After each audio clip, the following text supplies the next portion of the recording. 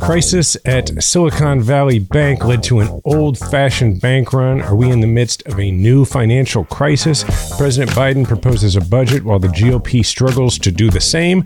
Then the Manhattan DA brings in Michael Cohen, signaling they may be close to announcing an indictment. We'll discuss all of that and more.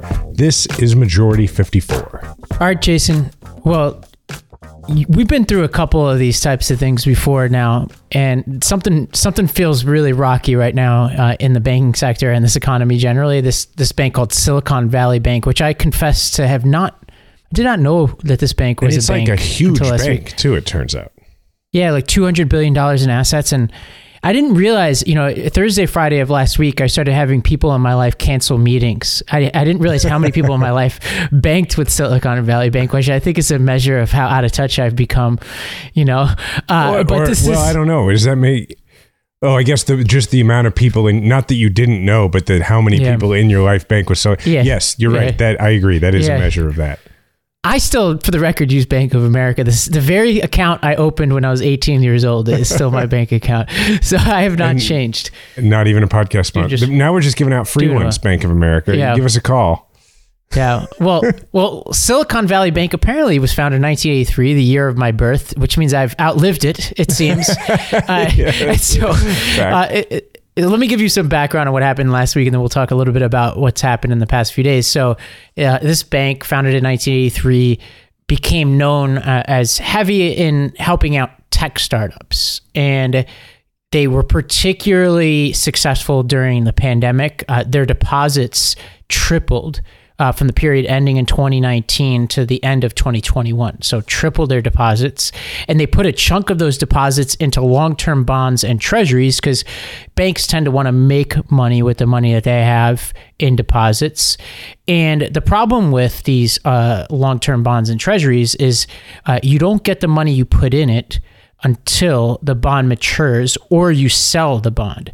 And so what wound up happening is the Fed started raising interest rates, which reduces the value of these bonds. And so if you're listening and you might be like, well, why does a bond lose value as interest rates rise? There are a couple of reasons, one of which is people issue new bonds at higher interest rates at that period of time. So the opportunity cost of buying your bond doesn't make sense. So people will want to buy new bonds. There's other reasons like present value and discount rates and all that, but this is not an economics podcast, so we won't go into that. Because you've already lost me. So, but like if your bond is making... So pretend you have a bond that pays you out 2%. Okay. But now the interest rates go up and now it says you can get 6% on the market. Why would I buy your bond? I would buy something else. Okay. So that's essentially what happens. So the Fed interest rate hikes also cool the economy, and especially the tech sector has been struggling, which means people are depositing less in the bank. Mm-hmm. So a bunch of things are happening at once. And so tech companies are pulling deposits. They're making less deposits as well because they're pulling deposits to make payroll and all this kind of stuff, but they're also making less deposits, and there are fewer tech startups generally at this period of time. So when all of this is going on, Silicon Valley Bank has to sell $21 billion, so about 10% of their assets, $21 billion of bonds at a 9% loss. So they're basically saying, hey, we need to sell these at a loss so that we can make good on our depositors. Now, if that was if that was the only part of the story, we wouldn't even be talking about this. We might not even know about it.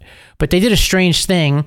They announced that they were doing this, and then they said they were going to issue new stock in their bank and sell it to make up for that loss, which basically sent a bit of a panic through the tech sector last week, and a few prominent venture capitalists like Peter Thiel got on apparently text threads and were basically talking to each other and sowing panic amongst their own ranks, and then telling their companies that they've invested in to pull their money out of this bank. So why did the bank do that?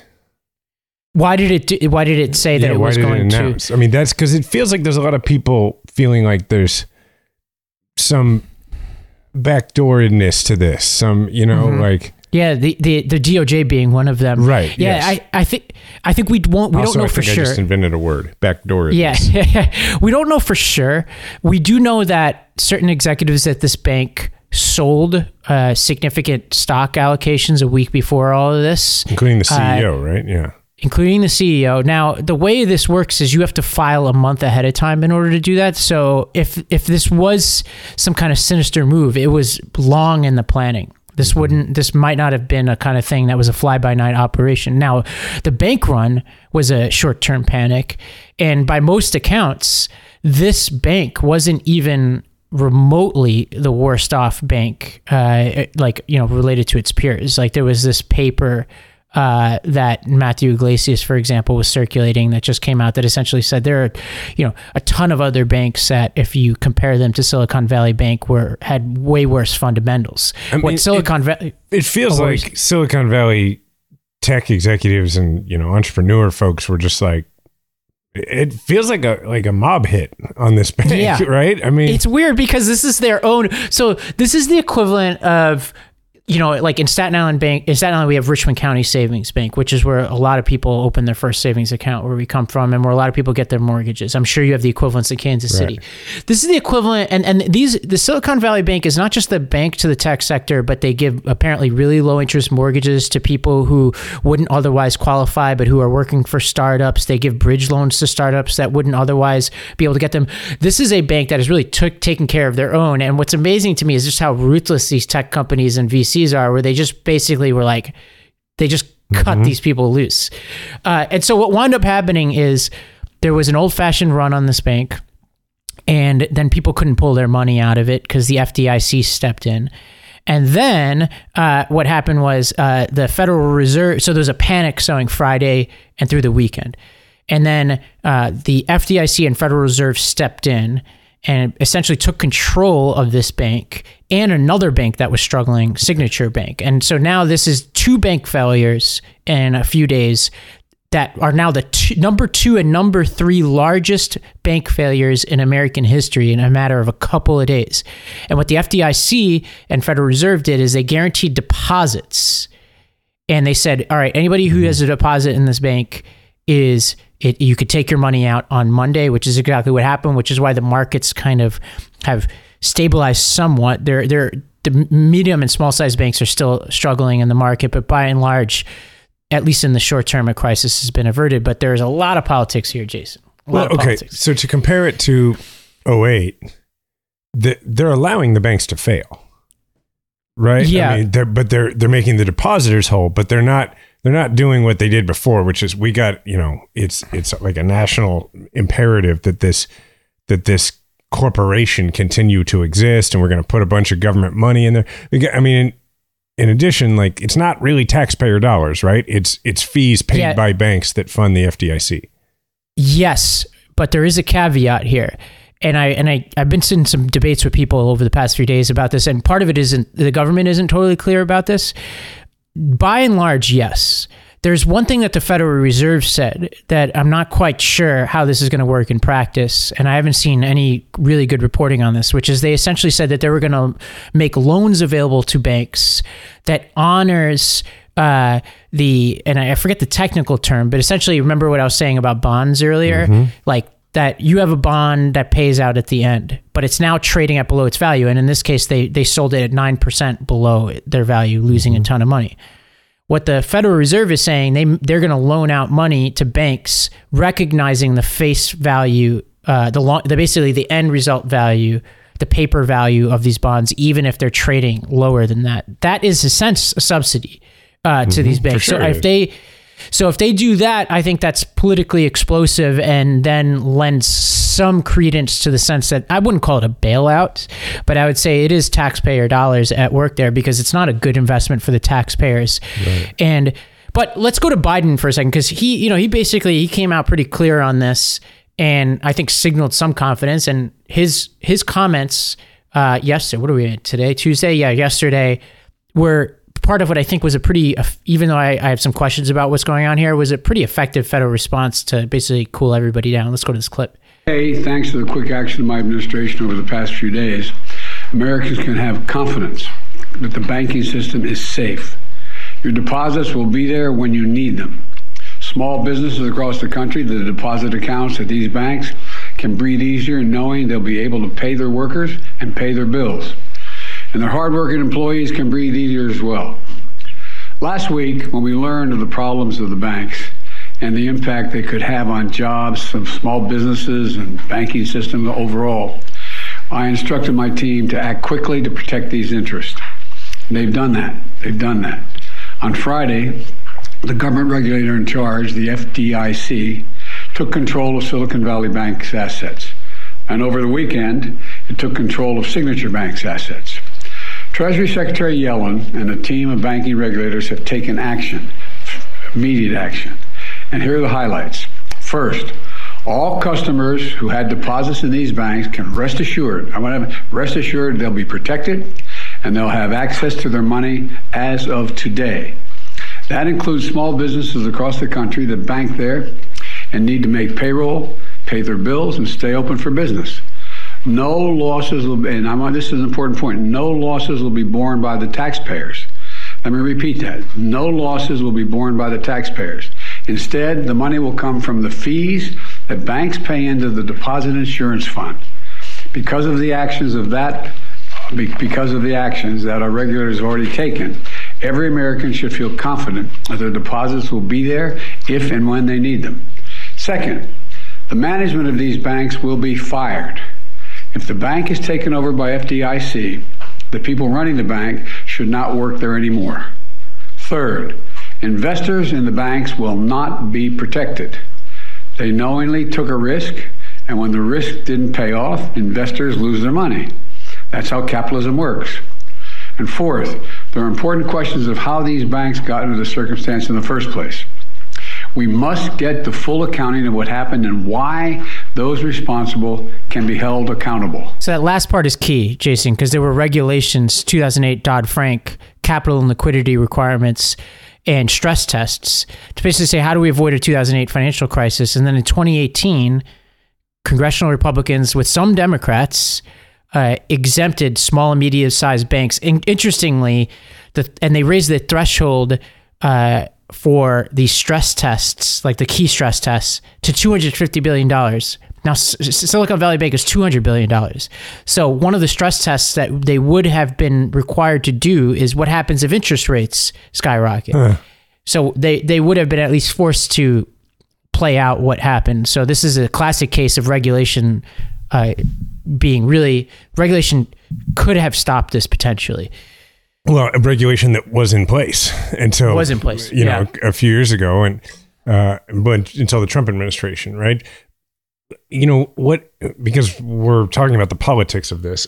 One of the things that strikes me about that clip of Biden there is how much probably politicians on both sides of the aisle, but particularly how much politicians on the left have learned over the last few years. Thinking the same thing about how to talk, right? Yes. Like, I mean, there's some stuff in there that like you would not have expected a few years ago to be in a president's prepared remarks, but should be, right? Like his prepared, this is like the first stuff he's saying to make sure nobody freaks out and there's not a run on banks and that you don't have a huge political problem and people thinking that you handed out a sweetheart deal. He says, I mean, he uses the words, the management of these banks will be fired, right?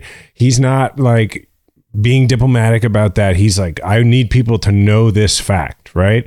Yeah. And then he's also saying like, this doesn't involve any taxpayer dollars. So the difference now in like being aggressive and going out there and saying, look, I know what they're going to try to say about me, and I know what you're wondering, so I'm just going to address it the way you would in a one-on-one conversation with somebody. But in that case, he's talking to the country. Like, that's a big deal that we've come that far in our rhetoric.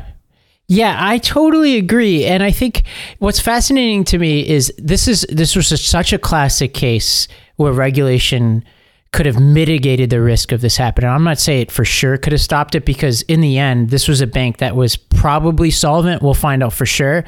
It was the panic really that did it in. And, you know, if there are animal spirits involved, like, does a stress test really stop that? We don't know. But what's fascinating to me is the congressional Republicans and Republicans writ large are trying to make this about an elite bailout. Now, like, this is the tech sector. Democrats are close. And remember who we're talking about here. Peter Thiel and these guys who are all Trump guys on a text message thread. These are the people getting bailed out here. Now, are all these tech companies Republicans? Of course not. Like Crooked Media, for example, had credit cards with this bank, you know? So like, It's complicated, but of course they don't want to make a complicated situation complicated. They want to make it about this elite narrative within the Democratic Party. And if this were the Farmers Bank of Santa Clara County, this would not be this. It wouldn't have the same kind of tinge to it, right? But the fact that it's called Silicon Valley Bank, I think, makes this very politically difficult for Biden. Well, some of the memes and takes that I've found most interesting about it focus on the common economic libertarianism of Silicon Valley and of so many of these founders, right? Like, I think I saw one that was just saying, like, it was imitating them and being like, we don't need the government to do anything. We'll just solve all the problems that the government can't solve. Oh, wait, what? Interest rates? Government, get in here. Where are you, government? Like, why is it taking so long? Right. And, and I think that there is an element of that there. So it is, it's like especially ironic, right? It's not just that you have the Peter Thiels of the world, but you also have, even for, some of the more maybe liberal folks in Silicon Valley, a lot of them still come from like a fiscally sort of libertarian philosophy. Like, you and I have actually both, for different reasons, spent a fair amount of time in Silicon Valley. And, I've been out there because I've been out there to raise political money. And, well, that's probably actually part of why you've been out there. So not that different reasons. That's exactly what I've spent time there. That is the only time I've spent there. Yeah. I've not been out there talking to people about my idea, including for an with app. Sam Bankman-Fried's mother. Literally, I don't know if I've shared that in this podcast. I would say like at least 50% of the time I've been in Silicon Valley, I have sat down with Sam Bankman-Fried's family because they used to be like very involved in Democratic raising. And thankfully, I've never taken any of their money. I only have seen them around the circuit.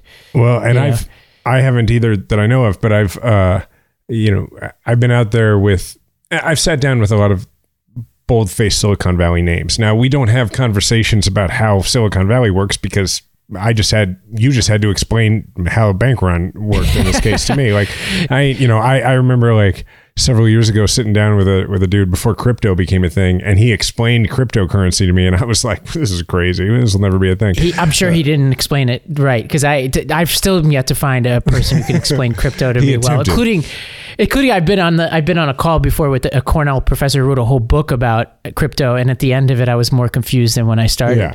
Yeah. So I've been in that world, and it's one of the things that's so interesting to me about that world is that it's not that the people aren't, a lot of them are good people like anywhere else. There's a smattering of this and that.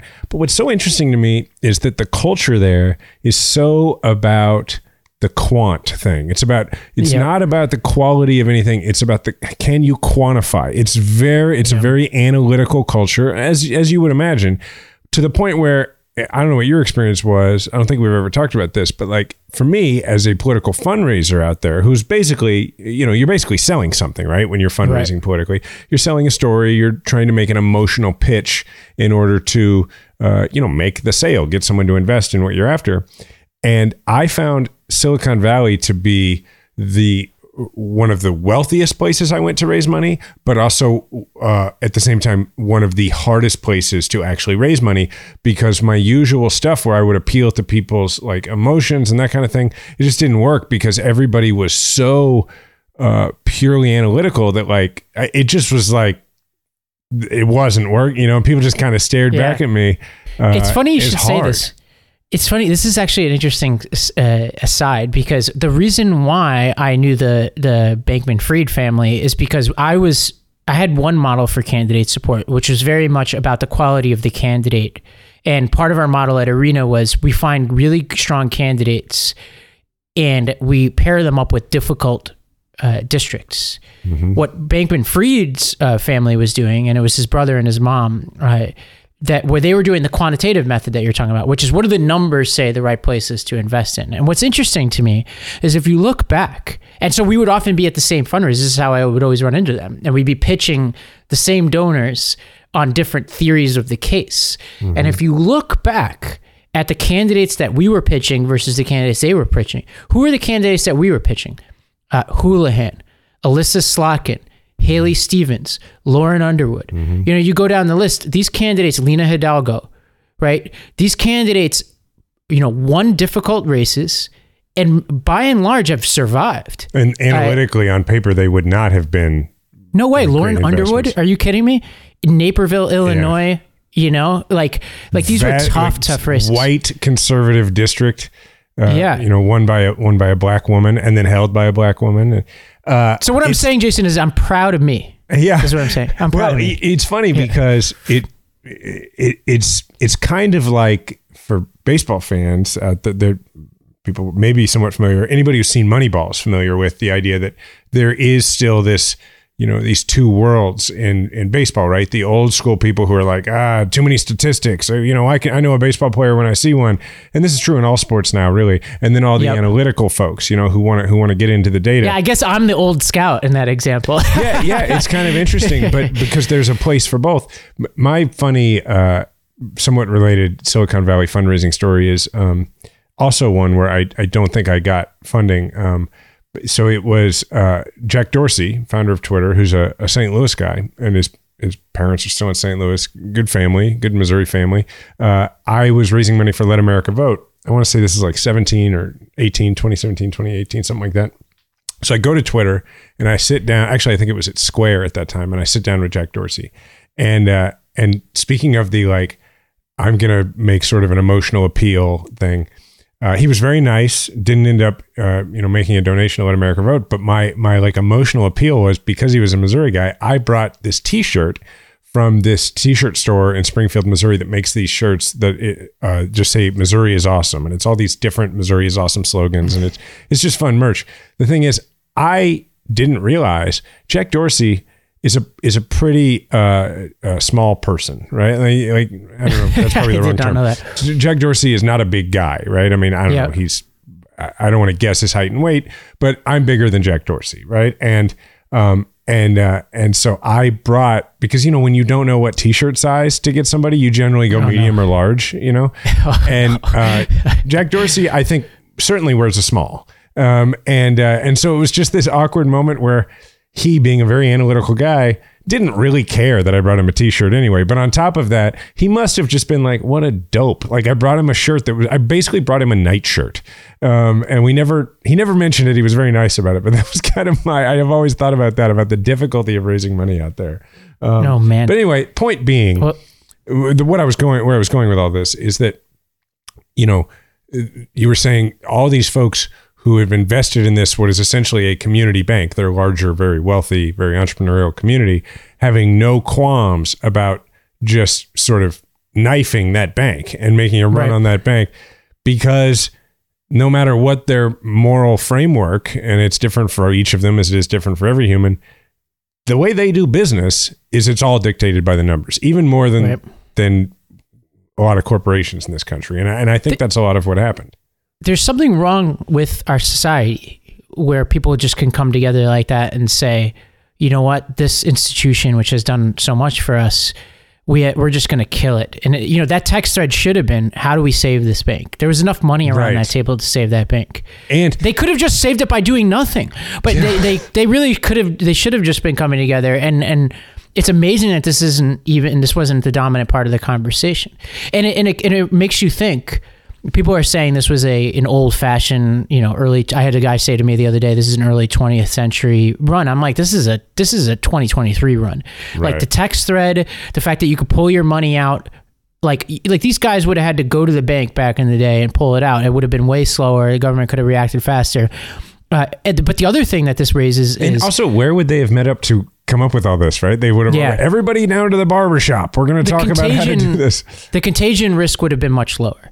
Now, the other problem now is that in 2023, there was this saying back in 2008, too big to fail. And when you said too big to fail, you meant Bank of America, you meant Chase, you meant Goldman Sachs, Lehman, right? Now this is the 16th largest bank in the country, is somehow now too big to fail. And so you're like, well, what the hell is going on here? Like, if all these institutions are too big to fail in the 2023 environment, then we really got to rethink our regulation.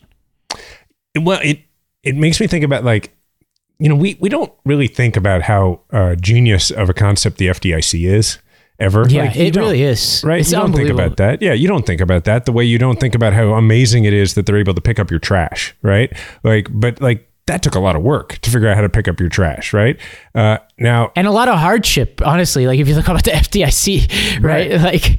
Like people had to really suffer for us to come up with that concept. Exactly. Like, you know, coming out of the 30s, coming out of all those experiences, just the fact that those guys can be on that, and I assume maybe some gals be on that text chain and say like, and know that a certain amount of the depositors are going to be covered by this institution that's been created by regulation, by government. Without government, like, this takes everything down, right? It doesn't matter that it's the 16th biggest bank. It causes a run everywhere else, right? Like you and I are going to take money out of our banks if this happens and there's no FDIC and there's no, right? Like, so it's just, my point being, as a progressive, it is always important to note the opportunities to make the case for government, because like we talk about a lot of the time, we have to accept the idea that we are the party of government. We are the party that says like, no, government has a role to play and it's really important and government can do good things.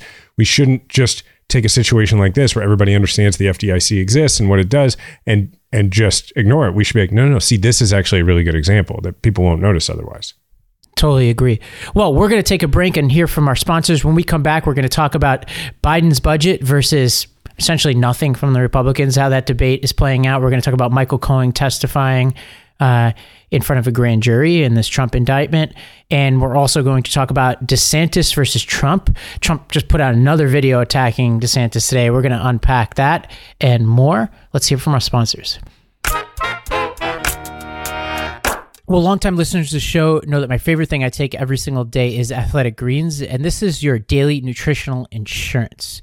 And what they have is this is just 1 scoop of powder that you put in water. It tastes really good, and it gives you 75 high-quality vitamins, minerals, whole food sourced ingredients. And I take it now in place of coffee in the morning, but of course you could take it and take your coffee in the morning. And then if I'm like particularly active during the day, like if I have like a crazy workout or I just am on my feet all day and feeling a little run down, I'll take it a second time. And I travel everywhere with it. And if you're looking for a simpler, cost-effective supplement routine, Athletic Greens is going to give you a free 1-year supply of vitamin D and 5 free travel packs with your first purchase. You can go to athleticgreens.com/majority. That's athleticgreens.com/majority to check it out. This show is brought to you by BetterHelp. I know that these dog days, these last days of winter can be really difficult for people. It's dark over here in New York. It's snowing out, and it's really important to identify the way that your mood changes at this time. I certainly feel it. And it's important that if you're not feeling right, to get help. And what I love about BetterHelp, our sponsor, is that they offer therapy, advice, somebody to talk to, and you don't have to walk through that office. I know that some of you live in like, rural places or places where you may even know, most of the practitioners in your town. You may not want to run into somebody in the waiting room, or you just might want to talk to somebody right now. And that's what I love about BetterHelp, is that they kind of decrease the barrier to entry for people asking for help. And you can access the breadth of experience from all over the country, potentially, like the person who, fits you right might not be in the same state, might not be in the same city, and you could find them through BetterHelp. And so I love that it's entirely online, and it's designed to be convenient, flexible, and to suit your schedule. All you have to do is fill out a brief questionnaire, and you'll get matched with a licensed therapist, and you could switch therapists at any time for no additional charge. So discover your potential with BetterHelp. Visit BetterHelp.com/M54 today to get 10% off your first month. That's BetterHelp, HELP.com/M54. So I'm speaking to you here from my apartment in Manhattan, and right in this other room behind me is my Helix mattress. I have the Midnight Lux mattress because I like a medium feel and I sleep on my side. And what's really cool about Helix is that they have this quiz, the sleep quiz. You take it, it takes no time really to finish it, and it just gets you your customized mattress like mine. And for me, it revolutionized my sleep. I was always somebody who struggled with sleep, and ever since I've had this mattress, it's just dramatically improved my sleep. I'm way more consistent with it, and I'm going to take this with me. I'm about to move in a month, and this is the one thing I'm probably getting rid of almost all my furniture, but the one thing I'm definitely taking with me is my Helix mattress. So Helix offers a 100-night trial and a 10 to 15-year warranty to try out your new mattress. They're offering 20% off all mattresses and 2 free pillows for our listeners. So you can go to helixsleep.com/majority54, and this is their best offer yet, and it won't last long. With Helix, better sleep starts now. All right, Ravi, we're about to talk about the budget, Biden's budget, the non-existent budget so far from the Republicans, and we're going to get into the back and forth and what the politics of this are. But first, I have a question. I was a political science major, and I was a political science major at American University. You were a couple years behind me, but also a political nerd. Do you remember this thing?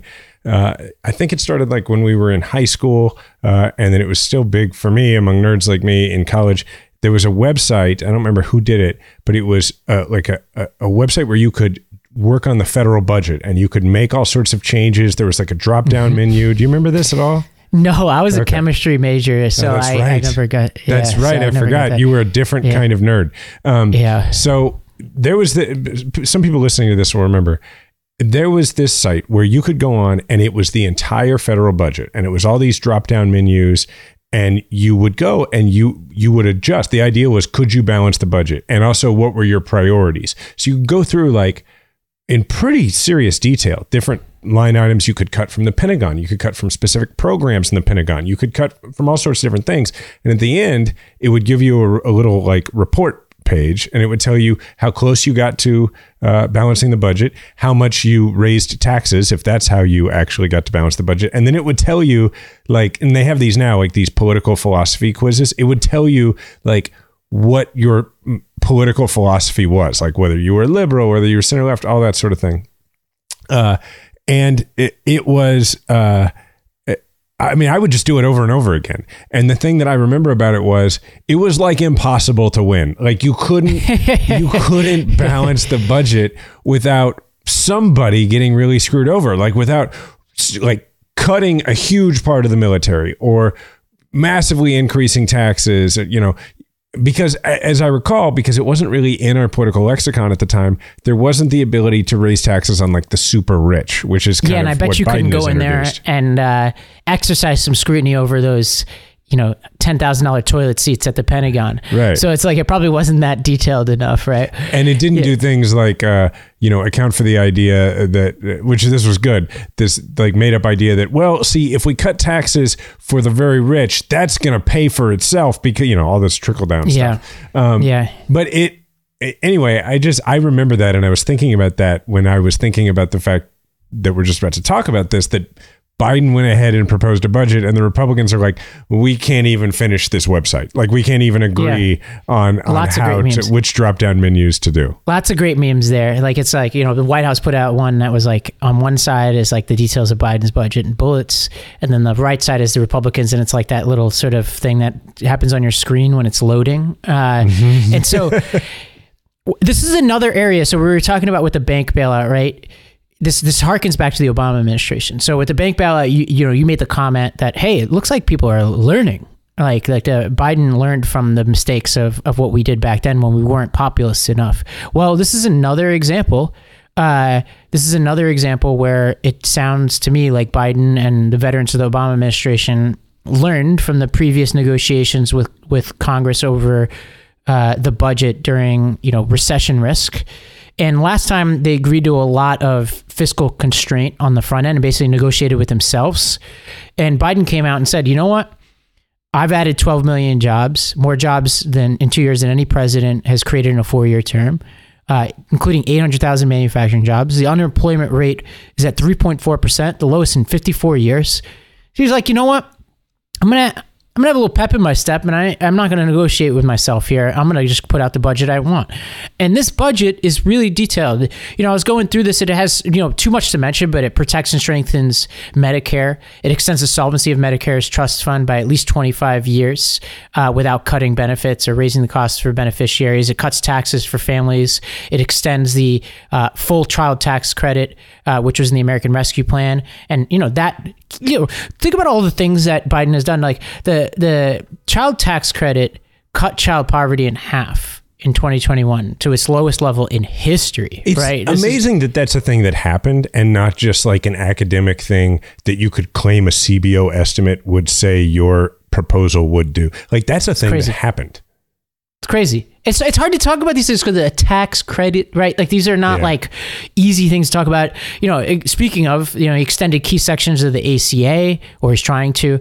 It would give Medicare more power to negotiate prescription drug prices. It invests $150 billion over 10 years to improve and expand Medicaid, home and community-based services. Totally underrated issue right now where we have the largest group of retirees we've ever had and will ever have. So it's going to be really important to try to keep those folks as much as possible out of nursing homes, give them like the kind of care they need, especially the most vulnerable in society. It provides almost $1 billion in 2024 to expand the National Health Service Corps, which provides loan repayment and scholarships to healthcare professionals in exchange for practicing in underserved areas. This is the stuff that we talked about with student loans a while ago that got me in trouble with my new best friend, a baker in Kansas, which is like I was saying, look, like let's tie relief to certain jobs in our society. Obviously, we're going to add those bakers in because she and I are really cool now, and I understand more now than I knew before. But that's a deep cut for some of our new listeners. Yeah. Sorry, you got to reward the longtime listeners. Got to reward the longtime listeners, but.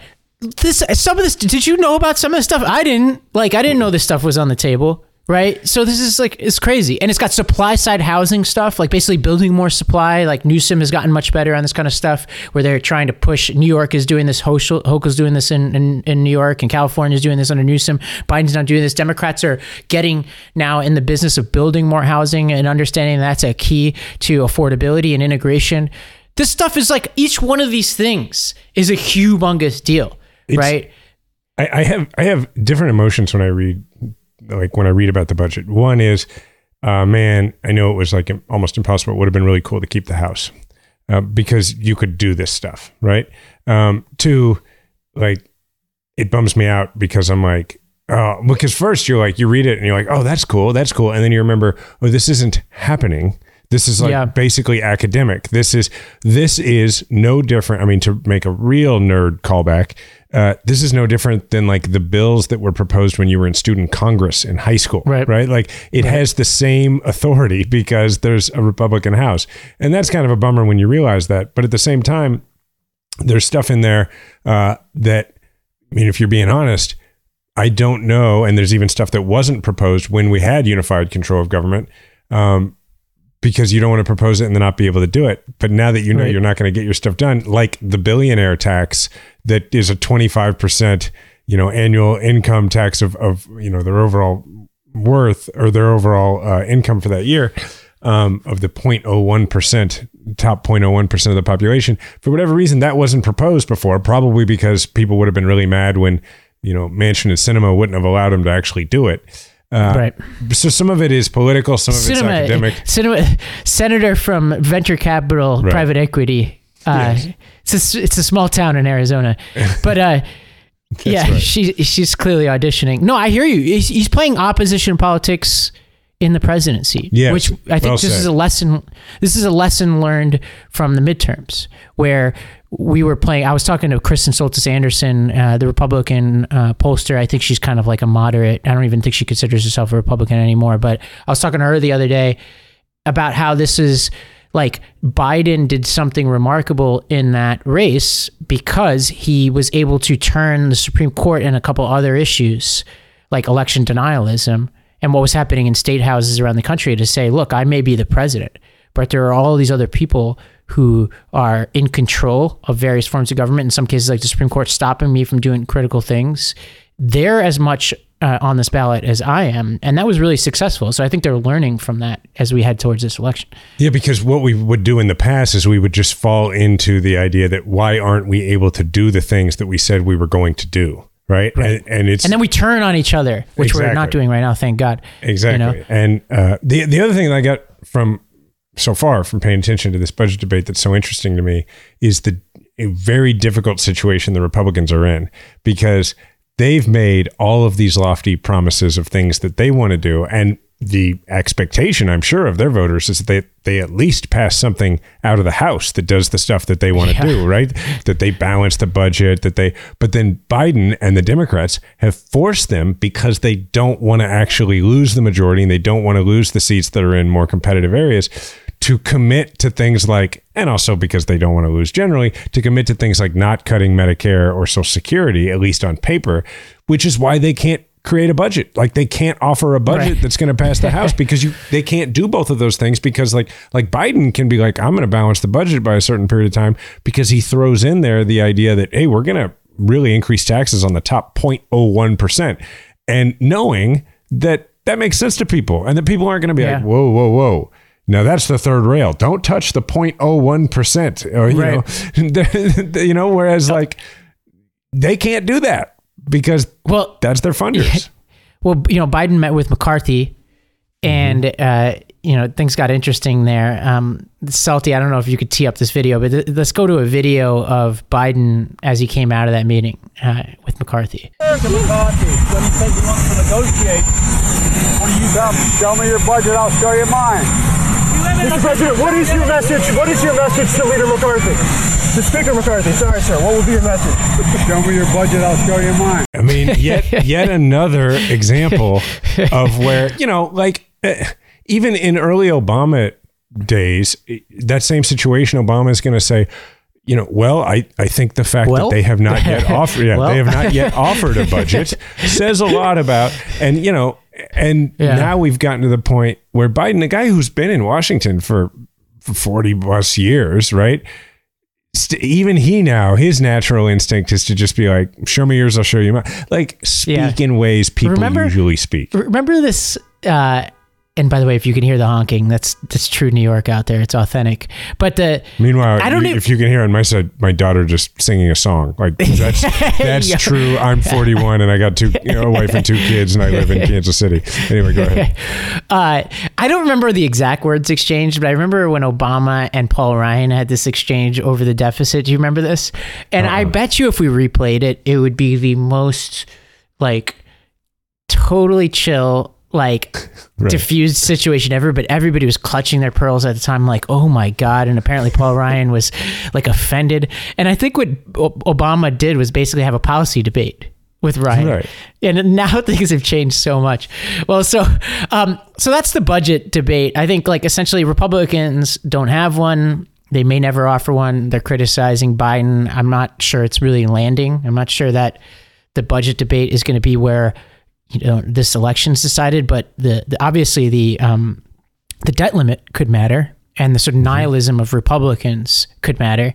And so I think like that's obviously something we're keeping our eyes on over the next few months as that debate heats up. And when you talk to your friends about the politics of this moment, it's like, okay, you might not agree with Biden on a lot of things, but like of the two, he's offering an idea, like he's doing something. He's offering a budget. And what is the other side doing? Not only are they not offering a budget, but on top of that, you know, all we know about their budget is that one of their lead budget planners said that the most important thing their budget can do is not harm their majority. So it's like, and we always talk about assigning motive, like that's what they're interested in. They're interested exclusively in how many members of Congress they have, and not, you know, what happens for the country. Well, this is what I would say to Ben LeBold and some of these other people in Biden world if they were to ever ask my opinion on this as they head towards the next election, which is we've got to learn from decades of getting our asses kicked by Republicans. What were they really good at? They were the party of more of the same, stability, small C conservative. You know, the world is not going to change too much. And the Democrats, we were the party of the 60s, right? The boomers, like the Bill Clinton generation, the people with the long hippie hair, and then they finally cut it. Like, well, who's Tony Blair? Who's Bill Clinton? These were children really of the 60s, right? And they were like, even though we're not talking about the most radical people in the world, they represented people who were kind of trying to push change constantly. Change. Now, where we find ourselves is we have to play two different games at once. We want to push change, increase rights for people, et cetera. That's baked into our politics, right? But by and large, we've won a lot of those battles, and right now we're playing defense on those battles. But then when it comes to other critical things, like this bank situation and any instability in the economy, the debt limit increase, the Ukraine war, the pandemic, you go down the line and you say, all right, who are the people who are for stability. That's us. And so what we need to do is tell a story to the American people, like what the Republicans used to tell, but a more ethical version of the story, to say, look, like, the world may not be exactly what you want it to be, but you could count on certain things. You can count on going to the bank. You can count on, aggressive dictatorships not invading our shores or the shores of our allies. You can count on the U.S. government paying its bills, right? These are all things that you can count on that you cannot count on if the Republicans take power, because they are radicals, right? And so, like, I think we need to get into the habit of telling that story. And I know it's not natural to us because we're the people often pushing for change. Well, and what we've got to do, I agree with you completely, is we've got to bake in the idea that change is part of sustainability and of stability. Right. That if you try and keep everything the same all the time, you won't have stability. You've got to be able to change as times change. But the difference is that they also want to change, but they want to change back to stuff from a long time ago that we've learned lessons since. And so nerdy political point. That was actually what the Labor Party tried to peg Cameron with in that election. They used to say he wants to turn back the clock to the 1980s, and they had this really funny ad with a British television show. There's like one person in our audience who will get that reference. But okay, now this is for the Midas audience. I know they love our Trump DA investigation stuff, the Midas Mighty as we call them. So right down the street, you could see it actually from my window, is the Manhattan DA's office. And Michael Cohen has now testified in front of the grand jury, or is testifying. And this is, one of a few signs that Alvin Bragg, our district attorney in Manhattan, is closing in on an indictment of Trump. Now, who knows for sure if this is going to happen, but it seems like, most people I trust in this orbit, including reporters and just people who are around the courthouse and around the district attorney's office, seem to think this is imminent. Jason, I can't even wrap my head around how explosive this is going to be. Well, because it seems like it's going to coincide with another indictment in Georgia, probably. Yep. Not too far off. I was listening to something the other day where they literally just had somebody on to explain what the process is in New York if you're indicted. And they were like, well, you get arraigned. And they're like, well, what does that mean? They said, well, the actual policy in New York is that everyone, in order to be arraigned, must be handcuffed. And so, that alone is so I guess if things follow the way they're supposed to usually work, which when it comes to Trump, they never do. But then in theory, once he's indicted, in order to come in and, enter his plea and that kind of thing, he would have to be handcuffed in order to do that. Now, I don't know if that'll happen, but it's about to get crazy. And it is why, as we've pointed out here before, it is why Trump announced so early. Because if Trump were building toward an announcement right now, like a typical candidate, well, then he is not in a position like he is right now to say that these are all, like he's saying right now, it's a politically motivated witch hunt. Because if he's a former president who's not currently a candidate for something, that's a little tougher. But now that he's announced, even though it's not like his campaign is going great, he can say, look, they just want to stop me. And there's a lot of people that will believe that. Now, I don't think very many of those people will be among the 12 reasonable individuals chosen for a jury in either Atlanta or there are not New York many, City. Unless they somehow can finagle my dad into that jury. There are not many people in Manhattan who are going to vote to exonerate Trump, which is in and of itself a reason why we need to all be careful here. There's the saying you can indict a ham sandwich, and I think Trump has committed many, many crimes, but we need much more than your average ham sandwich, in fact. But we need to dot our I's, cross our T's. I've been critical of the way that Bragg has handled this investigation, and he has invited criticism of the politicization of this. He could have handed this off to one of the many seasoned independent prosecutors in his office. And look, are the frothy Trump bunch gonna pay attention to the ins and outs? No, but it's an important precedent to establish, right? Everything we do needs to be above board and as organized as possible. And he's been herky-jerky on this. And that worries me. Because it adds unnecessary gasoline to the fire here. And, look, I was, very involved in helping him win. Bragg, not Trump, obviously. But it'd be news to the audience. It pains me to say this, but I don't have a lot of confidence that they're going to handle this well. And that's really bad because we can't control that. Like it's up to a few people who have really mishandled a lot in the island of Manhattan over the past year to do this well.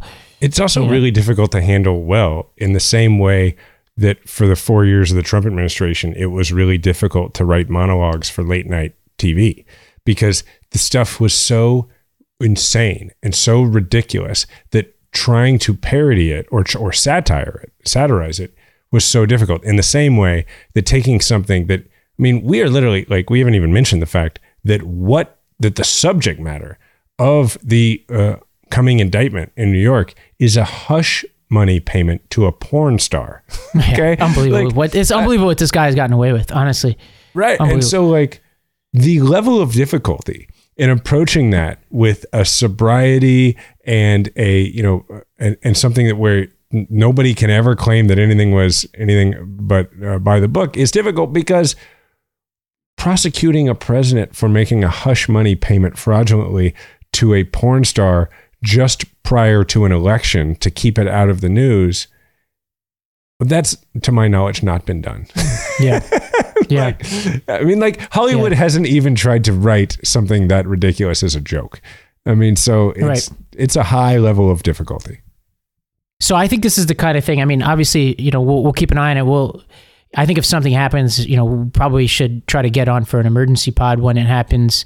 And I think like this to me is, there are probably a couple of issues, the debt ceiling being one of them, that could be potentially explosive and could be one of those moments like, where were you when X happened type of moments. I would put this number one on the list because when this happens, the amount of unpredictability of our politics, which has already been explosive, like this is going to be one of the explosive moments in our political lifetime. And we just need to be ready for it. We need to be organized. We need to, speak with credibility. We need to be able to defend what's going on. And if there's anybody out there in Bragg world or who has influence over him, like transparency, integrity, over communicate, and use a standard of process that you would use for even your closest allies. Like the process, look, Trump has committed crimes. It won't be hard if you use it. We don't have to cook the process here. Just be above board with it and do this right. Okay, now I have a weird, fun question about this, which is, let's say this all goes down and he's convicted and he even, has to serve a sentence of some kind and he's incarcerated. I was just thinking the other day, how does that work?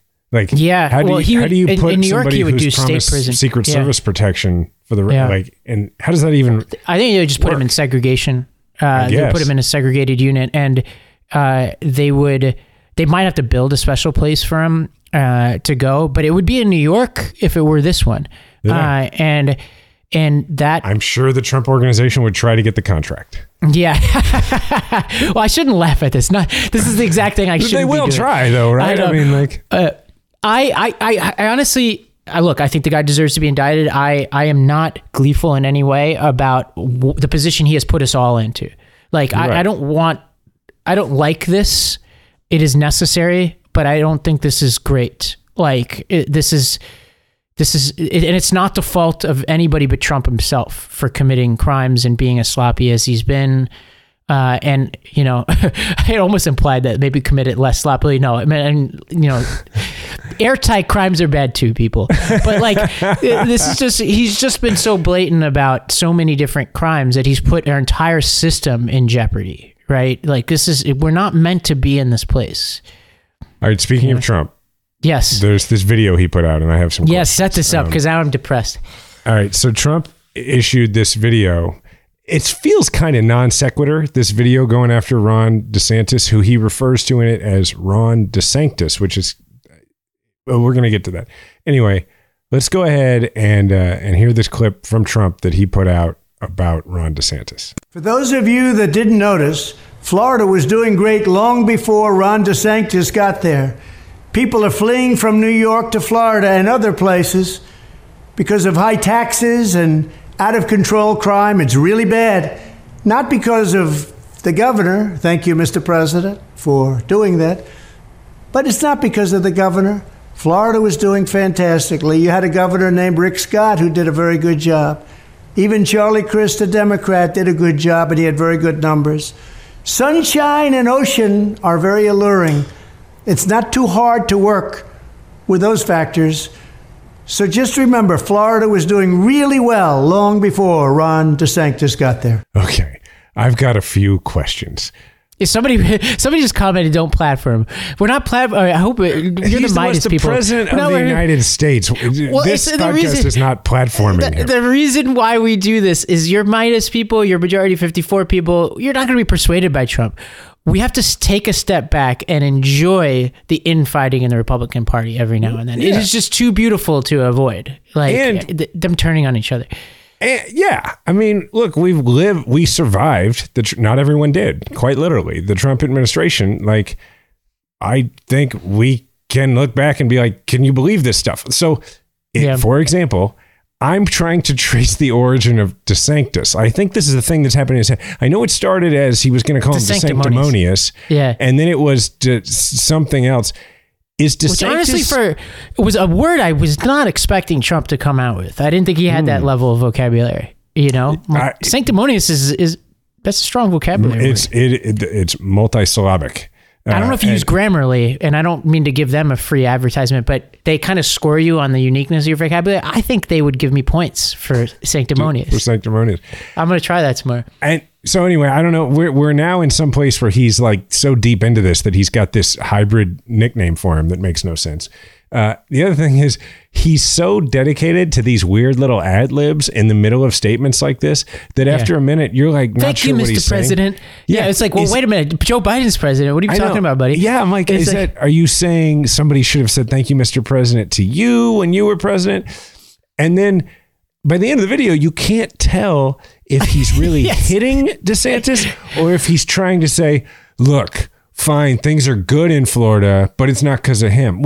In which case, it's like, why did you make this video? Like, that's not worthy of it.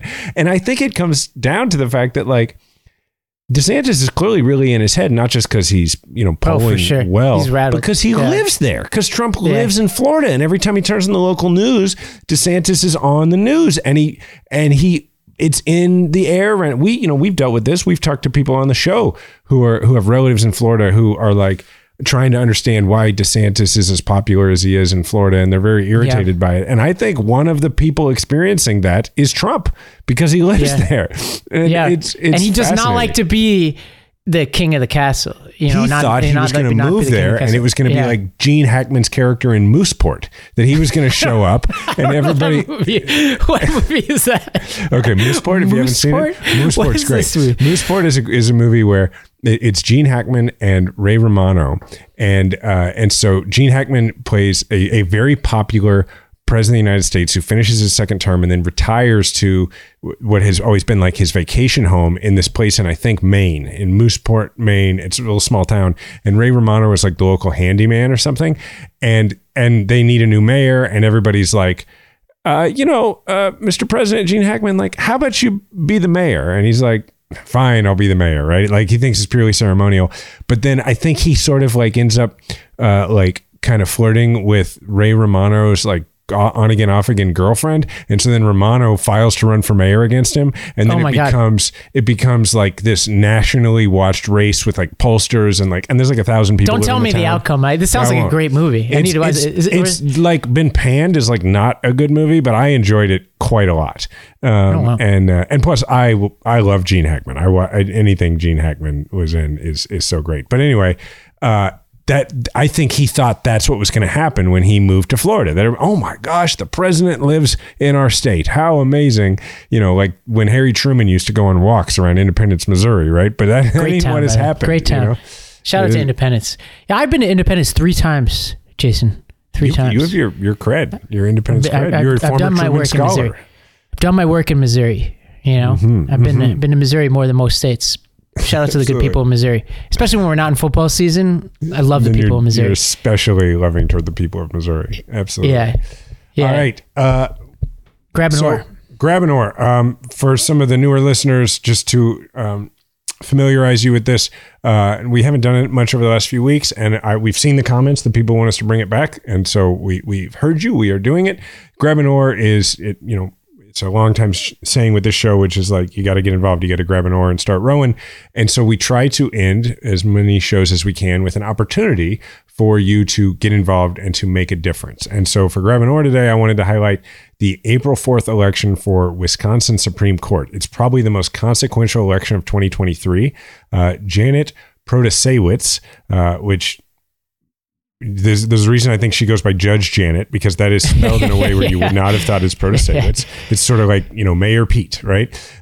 She is a Milwaukee County trial judge, and she is running in the April 4th election against Daniel Kelly, who's a former Wisconsin Supreme Court judge. He is a former Wisconsin Supreme Court justice because he lost his seat in 2020.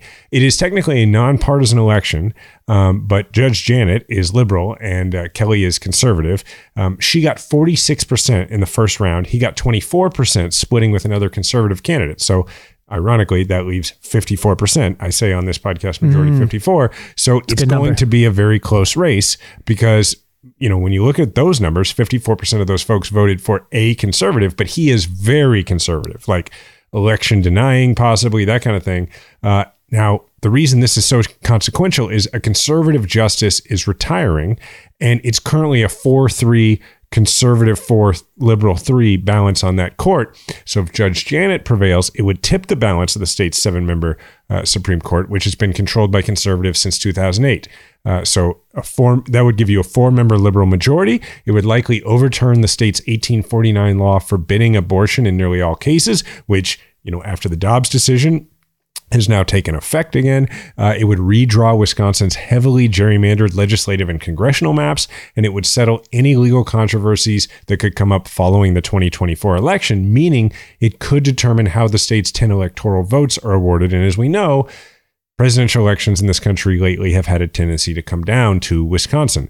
So Kelly had, since 2020, this is the conservative candidate, had been on the payroll of the Republican National Committee. So he loses his re-election to justice of the state Supreme Court. Sounds like an impartial jurist to me. Right, exactly, right? Yeah. He goes on the payroll of the RNC to work on, quote, election integrity issues. So let's think about this.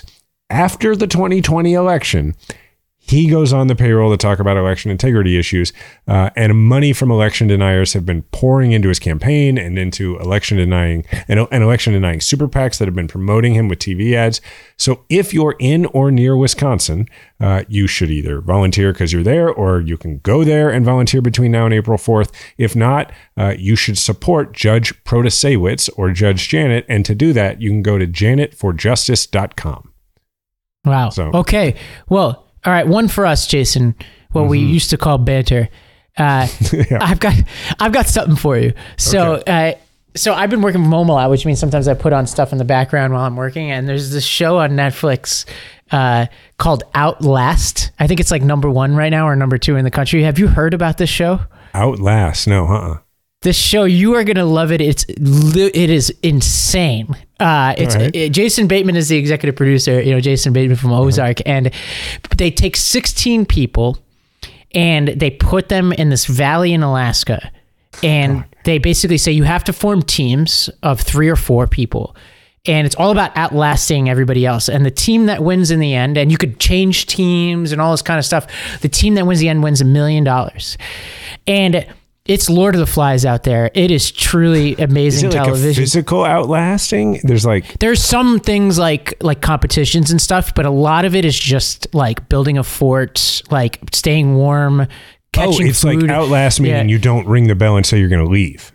Yeah, people get a flare gun and then they do. But this is human nature 101. Watching it is like, people are ruthless out there. And I'm left thinking, I was saying to somebody the other day, like, there's no show out there that has a reality show that I would be worse at than this one.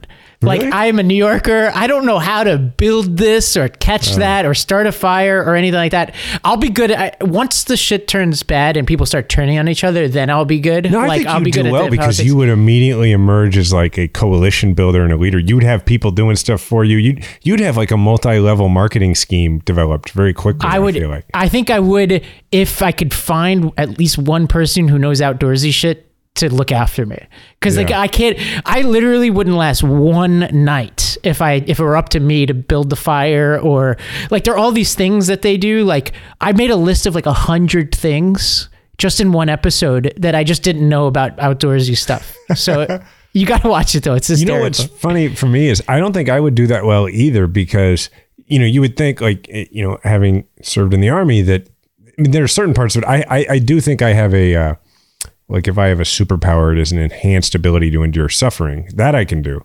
But on the other hand, when it comes to stuff like building a fire, hunting and finding your food, you don't learn any of that in the Army. And people think that you do because we in training, we lived in the woods a lot, but actually like you can't make a fire because the whole idea is like, you don't want the enemy to know where you are. Right. Yeah. And then you don't like, you bring your food, you have MREs and that kind of thing. So like, I would just be really good at holding out for the $1 million, but not actually productive, and nobody would want me on their team. Well, if you ever get a chance to watch this, like what you will think about immediately if you're like me and you think about politics all the time is that inevitably in these games, this was true of Squid Games too, which is obviously fictional, but inevitably in these games, there are Republicans and there are Democrats, even though these people might not actually be Republicans, Democrats, meaning there are some people who are like, well, if it's not technically forbidden, then I'm gonna, and in some cases, obviously, if it is technically forbidden, which was the whole purpose of the last segment we did, but there's some people who are just gonna be like, I don't care about ethics. I'm gonna take this to like the extreme. And then there are some people who are Democrats and are like, you know, like the norms, we got to be nice to each other. And it plays out towards the end of this thing in a way where you're just pulling your hair out like, oh my God, what mistakes you're making right now. It's like the 1988 election, you know? It's like Kerry versus Bush. It's Gore versus Bush. It's Dukakis all over again. Yeah, this is a sign that I pay too much attention to politics, that I see it everywhere. Yeah, I guess so. All right, well, what we've been doing in this, I think I mentioned this a little last week, is the World Baseball Classic is on. And I am evangelizing about this everywhere I go because, like if you are, and there's a lot of people who are like, yeah, I'll go to a game or two a year, but like, they're like, I don't even really follow my hometown team. You don't need to. The World Baseball Classic is designed for the same people who are like me in soccer, right? Like I don't pay attention to soccer. I don't have a team that I root for in the English Premier. I kind of have a vague notion of like how Sporting Kansas City and the MLS is doing, but like I've never been to a game. But I watch the World Cup, right? Because it's incredible and it's countries going against each other. The World Baseball Classic is the World Cup of baseball, and it is some of the best players in the world, right? You've got like the Dominican team, which, by the way, it's incredible that the Dominican Republic, a country of 11 million people, has no doubt the best team in this deal. Their lineup is basically half of the top 20 players in Major League Baseball. And so, you've got that, the like nationalist, aspect, the national pride thing. But then you've also got this incredible thing because 20 teams, 20 countries qualify for this. So there are also countries that are in it that really baseball is not their thing, right? So like earlier, like we've watched almost every game in this house and Diana's completely into it now. We all are. Earlier tonight, we were watching the Dominican Republic, by far the best team. Probably the best, yeah. They're killing it. By far. Right. And it's like them, and then like Japan, which Shohei Ohtani is on, and then the United States, who would be really good, but they've had issues with their pitchers being hurt and not being able to go. So you've got those teams, and then you've got Israel, okay? Israel has a team which, if you look at their line, there's 30 guys on their roster. 3 of them were born in Israel. The entire rest of the team are Jews from America, because the rules of the World Baseball Classic are that to be eligible to play on a team, you simply have to be eligible. Don't have to have it, but eligible for citizenship in that country, right? Well, that's a smart rule. Yeah, it's amazing. So you've got MLB players who have never been to Italy playing for Italy. You've got it's incredible. And in this house, full of Jewish baseball people. You know, me being a lifelong baseball player, my son wanting to be a major leaguer. We are watching Team Israel earlier tonight. They're playing right now. I think last I looked, Israel's down 3-0 to the Dominican Republic, which is incredible. They should be down 100-0. Yes. Israel beat Nicaragua the other day in this incredible comeback. And I just watched, before we came on the air, I watched this kid, Jacob Steinmetz, who plays single A for the Arizona Diamondbacks. Like he's 19 years old. Ravi, a year ago, this guy was pitching in high school. And I just watched him strike out in 2 innings, strike out 4 of the best major league hitters in the world. And then they show the video of him on the day he gets drafted with his family, and he's wearing a yarmulke. So like my son is watching this, and it's the coolest thing, right? Like it's incredible. You remind me, my roommate in law school had a book, I think it was called Famous Jews in Sports or something like that. And he used to just read it to me. And it was, so you could add these guys to that. I don't remember where we were once that we walked by a place that said the Jewish Athletes Museum, or the Museum of Great Jewish Athletes. And I turned to my wife and I was like, I'm only half kidding when I ask you, do you think I might be in there? Like, yeah, because I'm not a great athlete, but there's not that many great Jewish athletes. I know. Well, if it's anything like Indians, like they're catching up fast. So you better get your name in that Hall of Fame, because now you're starting to see these people. It's purely a joke. Yeah. But anyway, get in there. But the World Baseball, I'll nominate you. To my final reason why people should be watching the World Baseball Classic is that if you've ever watched like a soccer match and been like, that seems like the coolest crowd and the place to be, take that, now make it baseball. Because like when the Dominican Republic played Venezuela the other night, it was like everybody in the crowd has flags and drums, and it's just amazing. And I'm so pumped. We actually are. So the semifinals and the finals are next week. They're Monday and Tuesday in Miami at the Marlins Stadium. We are going. Like, we got ticket. You know, I never do stuff like this. So we are going there, and we're gonna be in the stadium and see these games. Anyway, people need to find these games and watch them. They will make that'll be what I put on now baseball, that even if you now don't. that I finish out last. Baseball is the perfect thing to have on in the background while you're working, because it's like, you know. It's incredible. It's not the fastest moving game. Like there's no. I mean, anyway, I'll stop. But it's just so great, and people need to be watching it. So, all right. Thank you to everybody for listening. Thank you to everybody who has been not just subscribing to the audio podcast, but also leaving us reviews for a 5-star review. But either way, let us know how you feel about what we're doing well, what we're not. More baseball, I imagine. They want more baseball and reality TV. Who is what doesn't? That's what they want. More baseball and reality TV. Thank you to the Mightiest Mighty. And everybody, remember, we all have a platform. Make sure to use yours today.